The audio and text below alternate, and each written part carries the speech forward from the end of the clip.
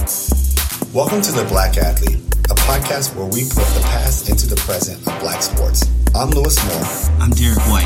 We're sports historians here to give you the historical context for contemporary black athletes.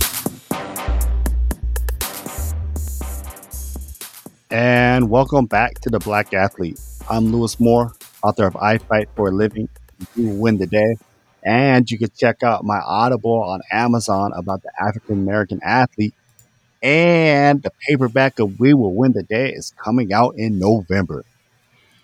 I'm Derek White, author of The Challenge of Blackness, Institute of Black World and the Politics of the 1970s, as well as Blood, Sweat, and Tears, J-Gate, the Florida A&M, and the History of Black College Football. Welcome back, Lewis Moore.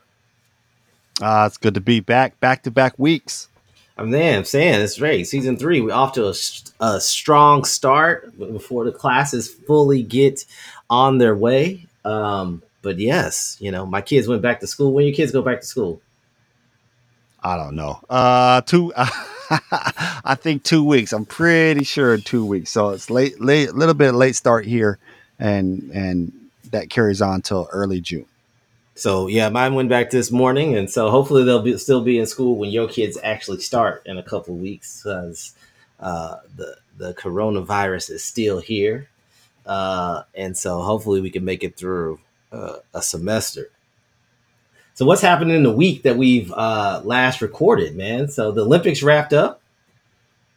What were your thoughts on the last third of the Olympics? Oh man, first of all, NBC's got to do a better job with scheduling. I know the timing's off, but man, just let us know when things are going to be on a little bit better. But once I figured out, I could download that NBC Sports app. Things started to roll, especially when I was able to get up early. But shout out to Allyson Felix, who I remember tweeting 4 or 5 years ago at the last Olympics that she deserves to be in a conversation of greatest all time based on the strength that she was in her 4th Olympics. And then she made it to her 5th Olympics and came away with a gold in the 4x400. And that team, with Sid the Kid and the young woman from Texas A&M who also won the 800 gold. Her name's escaping me. Man, they're going to be dominant for the next couple of years. But Allyson Felix at the age of 35 coming away with 2 golds is unheard of in track, right? A sport where, look, if you look at it, someone like a Sid the Kid's making it at 16 and now dominating at 21. You have those 5-year breaks, but it's a young person's sport, and to be able to stay in the game that long and take bronze in an event like the 400 is incredible. And like I've said before, she's not necessarily, when we think greatest of athletes of all time, we think someone who's dominant, right? Like world records, and she's winning consistent Olympics. She's not dominant like that. She's really, really consistently good, right? Which allows her to have 11 medals, and a number of those are relays. But if you're making a list of, GOATs, especially in track and field, regardless of gender, she's definitely in there. If you're just narrowing down this list to women athletes in general, right? She's up there with your Jackie Joyner-Kersey's, right? She's up there with Serena. I would say, and again, I'm having this brain block right now. The woman the Jamaican who just went back to back 1s and 2s, which is incredible too. Right. That's like an incredible feat that doesn't happen much, right? You'd have to throw their names in there. Now, I'll say this about Allyson Felix. She's, from what I can remember, she's really that first athlete, especially first woman track athlete, that gets to go straight in as a professional, right? So she's a phenom in high school in Southern California. And although she goes to, I believe where she go to Stanford or SC, although she goes to school, she's signed by Nike, right? Yeah. And so that she doesn't have to do the whole school stuff, right? She's allowed to be, she goes to school, but she doesn't have to do college track, right? She's allowed to be a professional. And I think that's really helped with her longevity, right? Just being able to solely concentrate on profession. Whereas, if you look at somebody in the past, like a Wilma Rudolph, right? You gotta, you go to school and that's essentially it, right? Right Right. after that's up, that you know, if you don't have the school there to help you train, right? Those 4 years, it's really hard to be an Olympian 4 years later because you got to go out there and get a job, right? Yeah. So when someone like a Wyman Matthias back to backs in 64, 68, that's really impressive. But shout out to Allyson Felix there, and then also being open about conversation about what she went through as a woman athlete with Nike, right? When dealing with her contract and pregnancy, and then when she gets at the Olympic Village, really helping out these women athletes who had to bring young children there with childcare. So you put that all together, and that's a great CV, as we like to say in academia, right? That's a great CV if you're putting it up for full professor status or GOAT talk.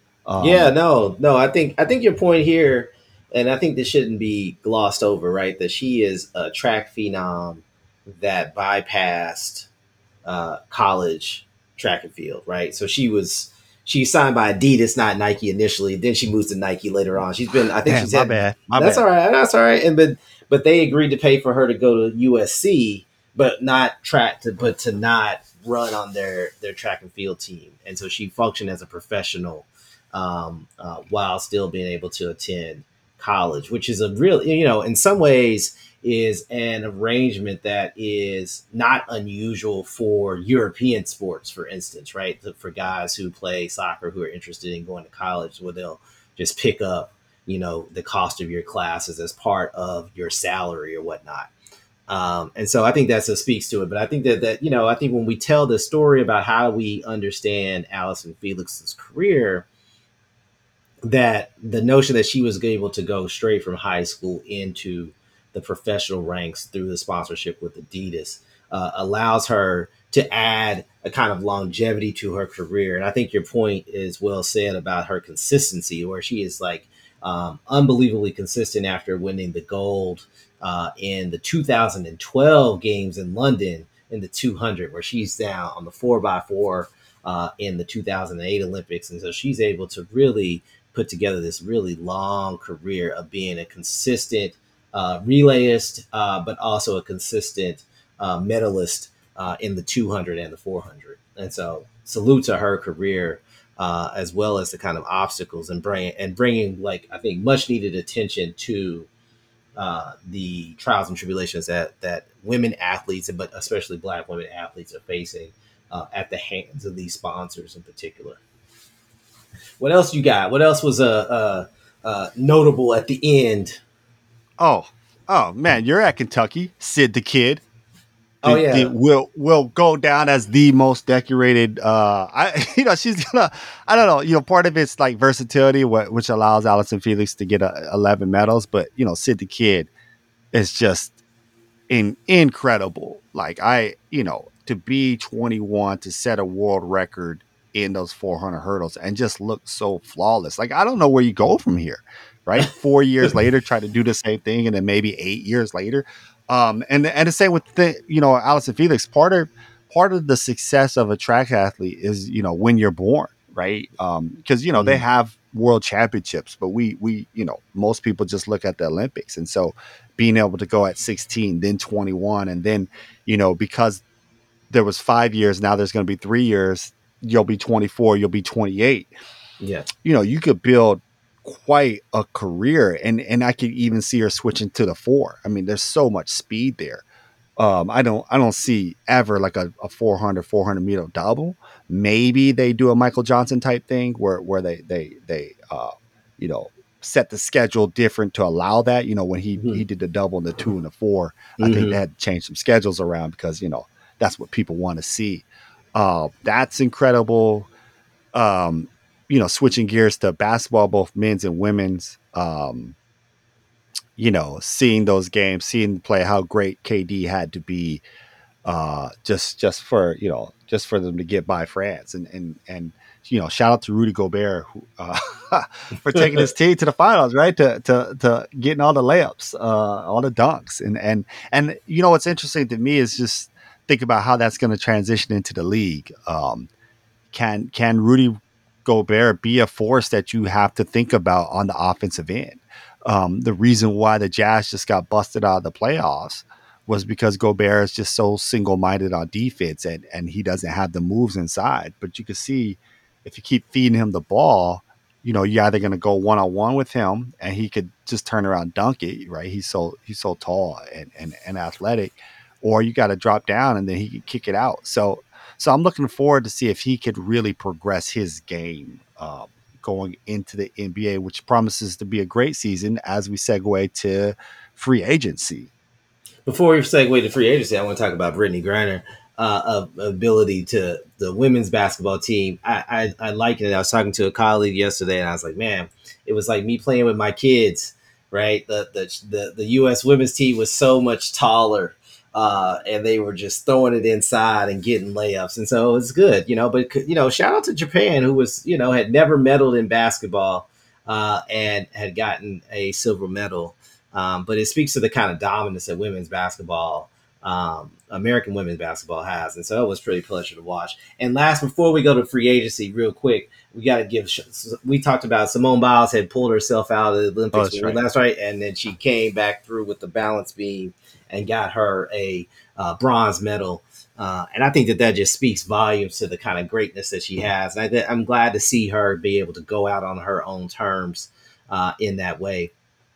Also, last but not least, men's track and field, especially was it the 4x100 that they didn't qualify for the Oh finals? gosh, yeah. Yeah, we got a lot of work to do.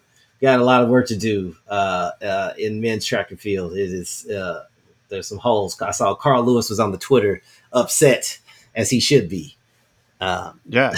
Yeah. No, and shout out to Kentucky hurdlers besides Sid the Kid, I believe.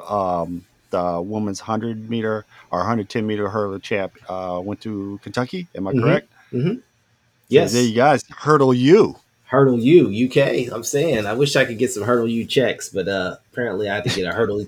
I got to get a Hurdle U T-shirt. That's what that means somewhere Right, on the right, right. bookstore. No free agency. Any lots of money. I guess the NBA is back. That's what they're telling me. Spending all this money. Yeah, and I think I don't know if we might have brought this up last time, how much money was just being spent and the idea that people said it was. I think we did brought up, the idea that people said the NBA is dead, all that BLM stuff. There's tons of money. If your name's not Dennis Schroeder, right? There's tons of money out there. And I want to, I want to say something on Schroeder real quick. Yeah. Always, if you're a listener, always bet in yourself if you believe in yourself. I don't want to clown him, because there was 84 on the table and now he's at 5, and maybe next year he'll be able to, he'll have a great year, be able to freak that into 100 million or something like that. But don't be afraid to bet on yourself, because Dennis Schroeder went from 84 to he got 5. 5 million is still a lot of money. It's probably more money than I'll ever make, Right. being a professor over the last 20 years. So I'm not going to clown him. Because if I walked in the room, he would be like, "There's poor people in here," that Dave Chappelle gif. But I've seen some things floating around just suggesting that maybe there is a little bit collusion to teach these mid-level guys a lesson, right? That when a team offers you 84 and not the max that you want, then you take that, right? Because then there's a penalty on the back end. Because that's weird to me that no team, right, was willing to give him more than 5 a year or a solid offer. Maybe he didn't want to go anywhere else. But here you have a starter for the Lakers. He was one of the top 6 man just 2 years ago, right? Right. Helped Chris Paul bring Oklahoma City to the playoffs, a team that was supposed to be, tanking. And all of a sudden he can't get more than a year. So something's going on there. But I wish him all the best. I hope he has a good year in Boston, and I hope it turns out that he's able to parlay that into a fat contract. Yeah, I will say, did you see Steph Curry is the first person to get the second $200 million contract? This is interesting. It'd be interesting how we, obviously he's the greatest shooter of at least of our generation and probably ever. But to see him get the second, what is it, 4 years, 212 million or something crazy like that. So that's crazy.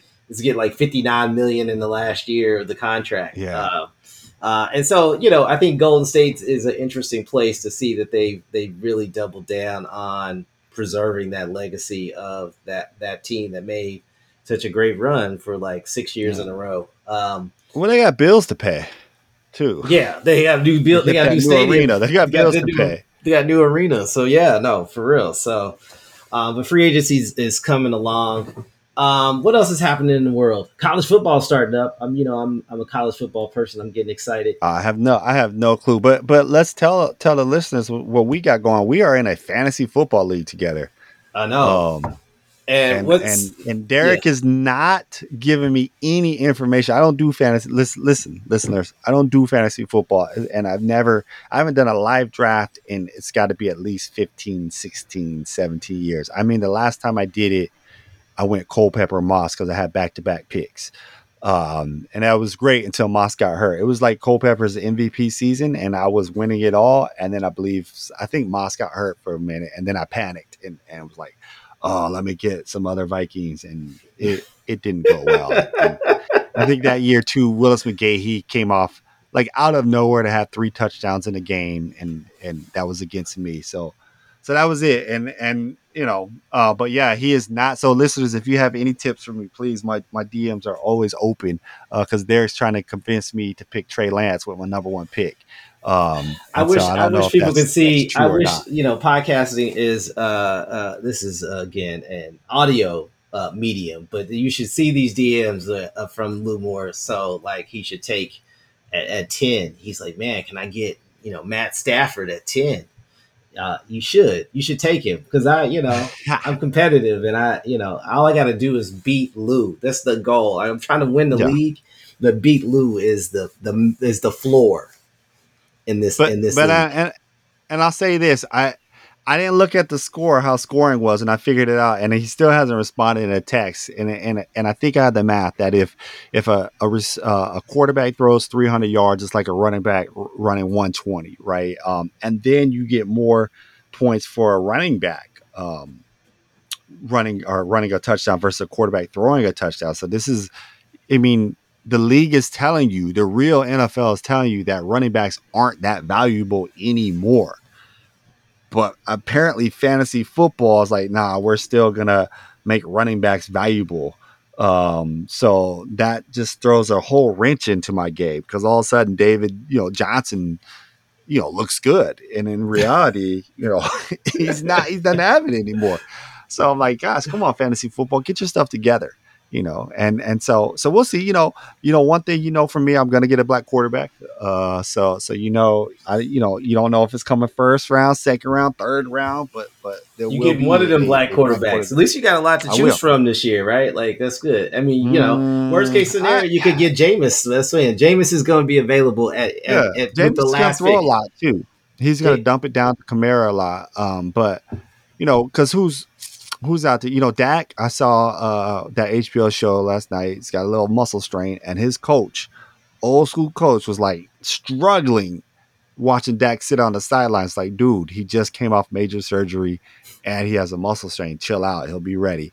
Lamar's not going to get that COVID shot, and he's had back-to-back COVID.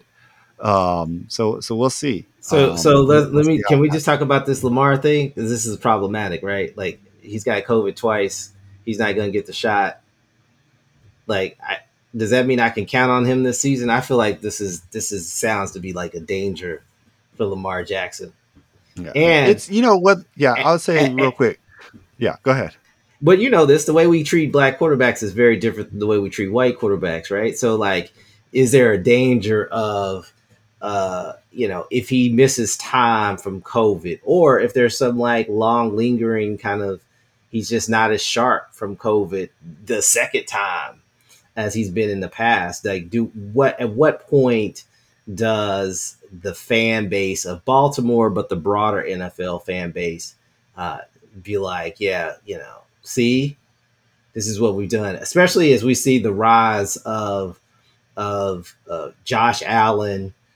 Baker Mayfield is somewhat turned the corner. Herbert, Hebert. Yeah, Herbert, I don't know. out in San Diego. Los No, Los Angeles. Angeles now, right? We old. This is what this is. San Diego Yeah, Superchargers. And so it's interesting to see if if Lamar can keep that fan favorite, those exciting plays, obviously trying to dodge the real injury possibilities on the field, but now also taking, I think we would agree, as unnecessary risk off the field with his reluctance Right. on the vaccination. What, it's like, to get it twice, it just shows that you're making some questionable decisions about where you are, right? As somebody who's, you're worth a lot of money. You have a contract, right? We're talking about legacy money type here, right? Where you could build on it, and to put yourself in situations, not getting vaccinated, being around more likely unvaccinated people, to me it's problematic. But also, you look at him, or you look like at a Kirk Cousins, it's just a lack of leadership, right? That you're going to put your team in that type of position, right? Where everything's on the line. I don't know if the Vikings are Super Bowl caliber, but the Ravens are, right? Yeah. And I think your job is to do everything to be available. So we'll see. Hopefully he's okay. As we've talked before, Tatum, Jason Tatum in basketball was using a inhaler after he got COVID. So hopefully there's no breathing problems, and he could keep being Lamar Jackson. Yeah, it's going to be the most interesting storyline I think I want us to revisit in the next 3 weeks or so, is when cut day comes at the end of preseason in the next 3 weeks or so, and our guys getting cut because they refuse to get the shot, right? Right. Like, it's COVID cuts. Yeah. like dudes are like, you're not worth the risk. Yeah. Like, yeah, there's a guy, you're better than this other guy, but now in this circumstances, you're actually much more dangerous to the entire team, Right. right? Right. Yeah. Those the 50th player, the 51st player. Like, if you're Lamar Jackson, you're worth the risk. But if Right. you're Jackson Lamar, I just made that name up, like Yeah. Led Well, I Led mean, Tasso, then you're not worth the risk. yeah, or even someone like like Cole Beasley had a great year, had a great couple years, right? Like, he's a small slot receiver who's tough, but like, is he indispensable in the whole thing when, if COVID comes through the whole locker room and it costs him a forfeit a game, keeps him out of the play? Like, there's going to be some real interesting consequences if we get, like, I think you get Yeah. that cost benefit analysis, especially for those teams who've got playoff aspirations, and one game or two games could swing your ability to make the playoffs. Right. Right. And I definitely think you should draft Cole Beasley. I definitely think Who, me? Yeah, I'm taking him yeah. first pick. Yeah. Yeah. Is Yeah. saying Team him up with Josh Allen. yes. Yeah. Are you ready to switch gears? Yeah, let's switch gears. Let's do it. Okay, so one of the reasons why I think this is Derek's main thing, really. He's Derek has this book on FAMU, a incredible book. If you don't have it, put in your classes too. Your students will love it. But right around that same area in Florida State region was Bobby Bowden, who recently passed away. And we just want to spend these last few minutes here talking about the legacy of Bobby Bowden and how it relates, to this podcast.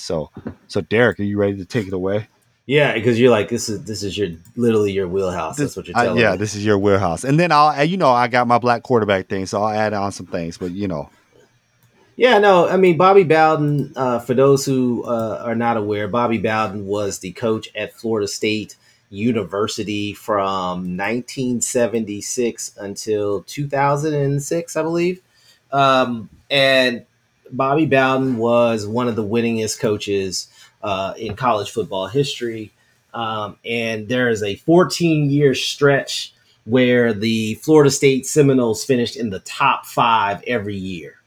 Like, that's how Jeez. dominant. Like, it is one of the most dominant. Like, the best way I could describe it is that Florida State was the college NCAA college football game when you put it on dynasty mode, right? Like, it is just like, you might not win the championship every year, but you're going to be playing for the championship. And they played a fun brand of football. They had, great players: Deion Sanders, Derek Brooks, Charlie Ward, Black quarterback to win the Heisman, only to what? Only to not get a chance and be a point guard for the New York Knicks, right? Like, I mean, this is Right. how they had a litany of great players in and out of the Florida State program. Um, and Bobby Bowden was able to do it. And he, in many ways, he was, he was of a different era of college football coaches, right? I wrote about Jake Gaither, who was a near contemporary at Florida A&M, but Eddie Robinson, uh, you know. A handful of other really great coaches of that era had big personalities. Barry Switzer at Oklahoma. And it was it made the game fun, right? Like if you grew up on a college football fan, part of it was that the players always changed, but the coaches brought interesting personality. And so Bobby Bowden, who passed away, was one of the architects of one of the great football dynasties and football programs in college football history. And one of the things that I want to talk about, two things real quick. Like, one is that the obituaries and the honorifics that are aimed at Bobby Bowden are well deserved for what he did on the football field. But I was thinking that one of the things that gets lost in that discussion is that Bobby Bowden's Florida State teams, as well as the Miami U teams in some ways, are really just a reflection of the kind of blueprint that Jake Gaither had put out and developed at Florida A&M over the previous decades, and especially in the 1960s, where he was running his blood, sweat, and tears unit, and they were running the football, and they had nothing but speed. They had Bob Hayes and others, great players who were really just better than all their competition. And so Jay Gaither had made I think, a specific intent in trying to reach across the aisle to white coaches at Florida State, at Florida, and with his coaching clinic and by attending their coaching clinics and building these things. And I think that these coaches that we see on the cusp, whether it's Bobby Bowden or Howard Snellenberger, who recently passed away earlier this year at the University of Miami, and trying to implement this thing that we see as this Florida model, that Gaither was really the architect of that and really showed what the possibilities were in the state of Florida for great football. So that's the first part. So that's not to say that Bobby Bowden doesn't deserve that credit, recruiting black players and leaning on speed, and really leaning into kind of the style of black football celebration and joy. But at the same time, he also did it at all shucks, and so he was able to convince black players Right. to attend his institution. At the same time, build his white booster base at Right. Florida at Florida Kind of State. this all right, kind of this all shuck Southerner, right? He's a good Mhm. guy. He's a Southerner, but he's a white Southerner, but he's a good guy type deal. Can I ask you a question? Because one of the things that pops up with Gaither, what's so interesting to me, like when you'll see some quotes like in mainstream presses in the 1960s where he sees this coming, right? Like he sees so Gaither's success is that he can surround Florida, right? And he Yeah. can get the best players in Florida. And so I like that you frame it this way, like they're copying his blueprint. Like I know a lot of coaches get credit, oh, they're gonna recruit Florida, and that's all you have to do. That's Jake Gaither, right? Hmm. And all these teams, realize that we just have to copy this template, and FAMU and the other schools can't compete because they're them, right? Yeah. And that's what gives them the success. And I think like Gaither sees like a Bowden before there's a Bowden coming. Like this is what's next, right? Because I believe Florida State integrates what 68, Yeah. um, 60, I and think then there's that 67, 68. flow, there's a trickle, right? Where you're gonna get those better athletes, right? They're gonna part of integration. And I don't know if, when we talk baseball, we call it integration's curse because the Negro Leagues died, right? Now Hmm. now HBCUs haven't died, and they're still around, but you can see that trickle of talent really impacts uh the game a lot, and and Hmm. and Bowden is benefits from that. I think we were talking. Now he doesn't go full on. This is a all black team, right? It's not like Georgetown in the '80s when you think it's an HBCU. No, no, not at Um, all. Right. But eventually that's how he wins, right? Like if you could win Florida, Mm-hmm. then you could win the nation, which is crazy to me how much talent it is. But I really like that idea that you say they follow Gaither's blueprint. Now it takes them a while to get it because now you're competing with Miami. Mm-hmm. Two, you're competing with Florida. But just think about that. Those three schools do well by following this black coach's template. And then the school that loses out, it's not Florida, it's not Florida State, it's not Miami. It's eventually going to be FAMU, right? Now, if Mm-hmm. you've read Derek's great book, you can see that they beat Miami. FAMU beats Miami, what year? 78? 70, yeah, 79. 79, right? And then after that, things turn, right? So by the 80s, Yeah. Florida State, Miami have the blueprint, and now it's just boom, just running. Now it's a little bit harder now because all the other schools are like, we're gonna go into Florida too. I Right. remember a couple years ago, Jim Harbaugh was like, "Oh, I'm gonna set up a camp in Florida," right? Right. But now you got all these other schools, Central Florida, FAU, Mm-hmm. try to get in that too, right? And so it takes a little bit away, but it's still that's the template. That's how you succeed.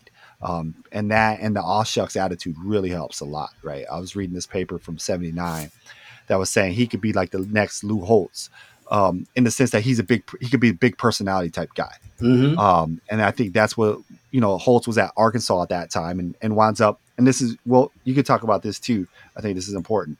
Holtz is at Arkansas and a couple years later is out of there because he winds up supporting, unknown racists, right? Like, Right. politically in another state, I believe it was Right. it. Right.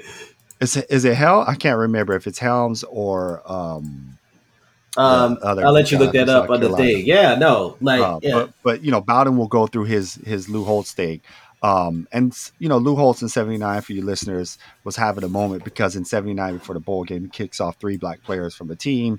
There's some issues about sexual assault going on there, and then they're black and she's white. But that's for another story or someone else to look up. But I'll let you get back to point 2 as I rudely interrupted. I'm No, sorry. no, no. That was good though. Yeah. I think, and so I get, after Bobby Bowden retires, he most recently and during the previous administration, talks about how has this kind of controversial tweet initially where he says, God, Trump plus God is a majority, right? And he says that, and even when he gets COVID ahead of the 2020 election, he's like, I need to overcome COVID so I can cast this vote for Donald Trump. And so in some ways, this is again speaks to the kind of contradictions that I think are at the core of college football, right? That someone like Bobby Bowden, who has this unbelievable reputation among his former black players, about the way he was, he treated them as men. We saw Derek Brooks and Deion Sanders and a whole host of black players talk about how much they loved playing for and really recognized the wisdom that they had gained from Bobby Bowden. But at the same time, Bobby Bowden's politics at the end of his life reflected a kind of politics that was so steeped in kind of racism and sexism and anti-blackness that it's like, how do we, when we tell the story of his life, at the end of his life, he wanted it to be known that that's the kind of person he could have cast that vote quietly Right.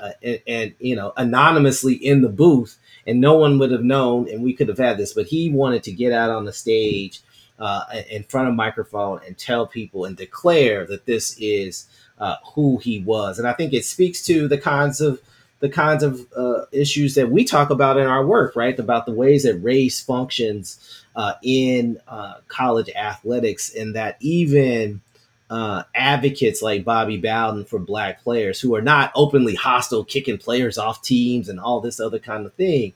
Unless you're Lavernius Coles, but go ahead. I'm sorry. Lavernius Coles, who had used up all his strikes. But Peter Warwick, and for the kids on the podcast who Randy Moss, go ahead. If you're for the kids on the podcast who are not aware of how great Peter Warwick was, you should Google that on the YouTubes. but he didn't. He was one of those folks who had a really good a reputation among black players, and I think that is it really gives us the kind of nuance and complexity that I think trying to understand sports, especially college sports with these white coaches, speak to. The kind of challenges that we try to talk to and address in our work, and I think Right. that is an important part of Bobby Bowden's legacy to be remembered. Right, not just the 14 years in the top five, not just the national championships, not even just the classic matchups against the University of Miami. But we're talking about also at the end, was that all shucks, and the way things that he said to his black athletes, was that all just a facade, or was that something else? I think that's up for other scholars and former players to really grapple with and deal with. Right. That's a good point. Right. It's very paternal. Right. And very like, I'll protect you, do this kind of stuff, and you can get in trouble. And you're still here because I'm winning, and you get away with it for a while. One of the things that strikes me, we talk about race and Bobby Bowden, and just the line, these kind of weird lines people have to thread.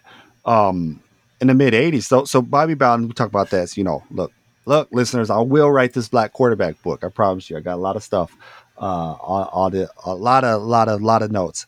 But Bowden's first black quarterback and the first one that will play at, let me clear this up, the Florida State's first black quarterback. Bowden, when he was at West Virginia, started a black quarterback in 1973, the school's first black quarterback.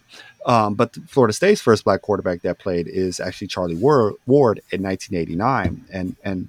And one of the things that comes up when we look up, Bowden and black players and black quarterbacks is that there was some rumblings. I believe in '86, I was reading this article. Anyone wants it, let me know. But it was saying on the notion of black quarterbacks. Now he would recruit athletes and who played quarterback and essentially switch them to DBs. And in fact, Charlie Ward would have been able to start right away as a DB, but Ward, Bowden gave Ward the decision. Ward wanted to fight to be quarterback, and turns out Ward made that right decision. He's a Heisman Trophy, and the next question with Ward is that's the NFL thing too, right? So it's not just Right. a college thing, because colleges were giving these athletes or these black athletes more chances to play quarterback, right? And Ward runs up against the barrier of the NFL and their limited thinking. But one thing that comes out that stands out to me is this person said, like, look, two things would get Bobby Bowden fired in Florida. Losing to Florida, and this was in 1986. So losing to Florida and starting a black quarterback, right? Mm-hmm. So this is that kind of, this is the rope, the tightrope that Bowden had to walk there, right? And on the one hand too, it might also be because he was getting knocked and other universities were knocking him, were recruiting against him, saying, hey, you're not going to be able to play at quarterback. So one of the things that comes out is like, it's no telling how many black quarterbacks he would have had on the one hand if he would have played one earlier, Mm-hmm. right? And recruiters couldn't use that against him too. And he also had, oh yeah, there's boosters, and I got to make the boosters happy. And that says something, not necessarily, I don't think about Bowden as much as about Charlie Ward, or really how great he was to be able to crack that, what was going on at Florida State, right? To be the first one where you can lose your job, right? And Mm-hmm. also how successful Bowden is, because at a certain point, it doesn't matter anymore. You're not getting rid of me. I'm Bobby Bowden, and I think that goes a long way. It's the same thing we talk about where we really hammer on, Bear Bryant for Yeah. not integrating quicker, because you're Bear. When you're the coach in the state, you could do what you want to do. And so, Mm-hmm. for some folks, it did take a long time for Bowden to have that black quarterback. And there was always rumblings. I think there's always going to be rumblings about race and racism in college sports, right? Just the Yeah. way it's set up, just the way it's set up. But the other thing I want to bring up as we smooth out of here and one of the things that struck me, about his death is, for a college football coach, it's Mm-hmm. the way it was reflected, not in season, not by Florida State, but by national media. It didn't seem like it was as big as other deaths. This is a college football coach, and we revere our we used to revere our college football coaches. But Yeah. what we've seen though in the past is a lot of these guys, whether you're paternal or the dude at Michigan who's coming under fire now for Hmm. allowing sexual assault to go on the team amongst the trainers, is that we're re-looking at these past a little bit. But Bowden comes from this era where these guys are gods, Yeah. and his death didn't get that type of treatment, right? Whereas you would have thought this is a whole day thing, and and there's the state of Florida would shut down, which by the way should shut down because of COVID, and they're just not. But that's what struck me about that. Like this was I thought it would have been a bigger deal in national media. I think that part of it is his embrace of Trump is one thing. I think that's important. And I think that the sports media, in particular, is trying to, I won't say avoid that issue, but know that they are going to delicately approach it.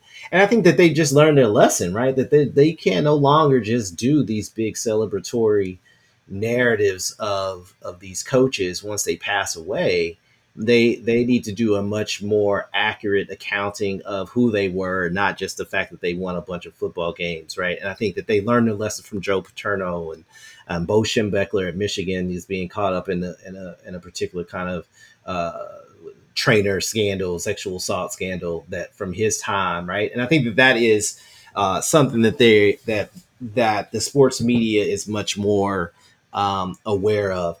Can I just say one thing about black quarterbacks in Florida history? So I could just say a couple things. One, Florida A&M always had black quarterbacks.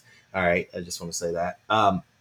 But two, but I think when you look at Florida, Florida State, and Miami as the three kind of big three programs that really come of age in wake of desegregation across the nation, and really, as we mentioned earlier, the decline of Florida A&M's football program. But Florida had its first black quarterback, University of Florida, which doesn't have the same kind of um, recognition for being supportive of black players the way that Florida State and Miami. But Florida had their first black player, quarterback Don Gaffney, in the 1970s, like 1973 to 75. He was a starting quarterback. And so then you talked about Charlie Ward in '89, but Miami, which we think of all the swagger and the U, didn't start its first black quarterback till 1993 to my Wow, who freshman was year. that? Ryan Collins. Uh, Ryan? Okay, yeah. yeah. So that's like my freshman year of college, right? Like I think like this is so I think that one of the things that in your work and we talk about regularly that the black quarterback, that even when we see black players coming into rosters on these predominantly white Southern teams, black quarterbacks was still for many institutions beyond the pale. I think that if we think between Don Gaffney, the next black starting quarterback for Florida is probably Chris Leak, like Yeah. 30, like Yeah. 40 years later, right? Yeah. Like Yeah. so I think that there's some so there's this huge gap. And I think that one of the things that Charlie Ward, I think his importance and Bobby Bowden's, being able to win the Heisman in that fashion, even though Andre Ware had won the Heisman before him, Charlie Ward was the one who looked like a pro style quarterback and not the run and shoot. He didn't put up like ridiculously crazy numbers. He was also a dual threat quarterback. And in some ways, Charlie Ward is the model. When we look at black quarterbacks, many of them now in the college game and in the pro game, many of them are really falling in the kind of legacy that Bobby Bowden allowed for Charlie Ward to do and execute in his time at Florida State. And so the on the field stuff was pretty miraculous. I'm looking forward to hearing more from former players and people around the program who got a better sense of how he dealt with race and racism in and around his program.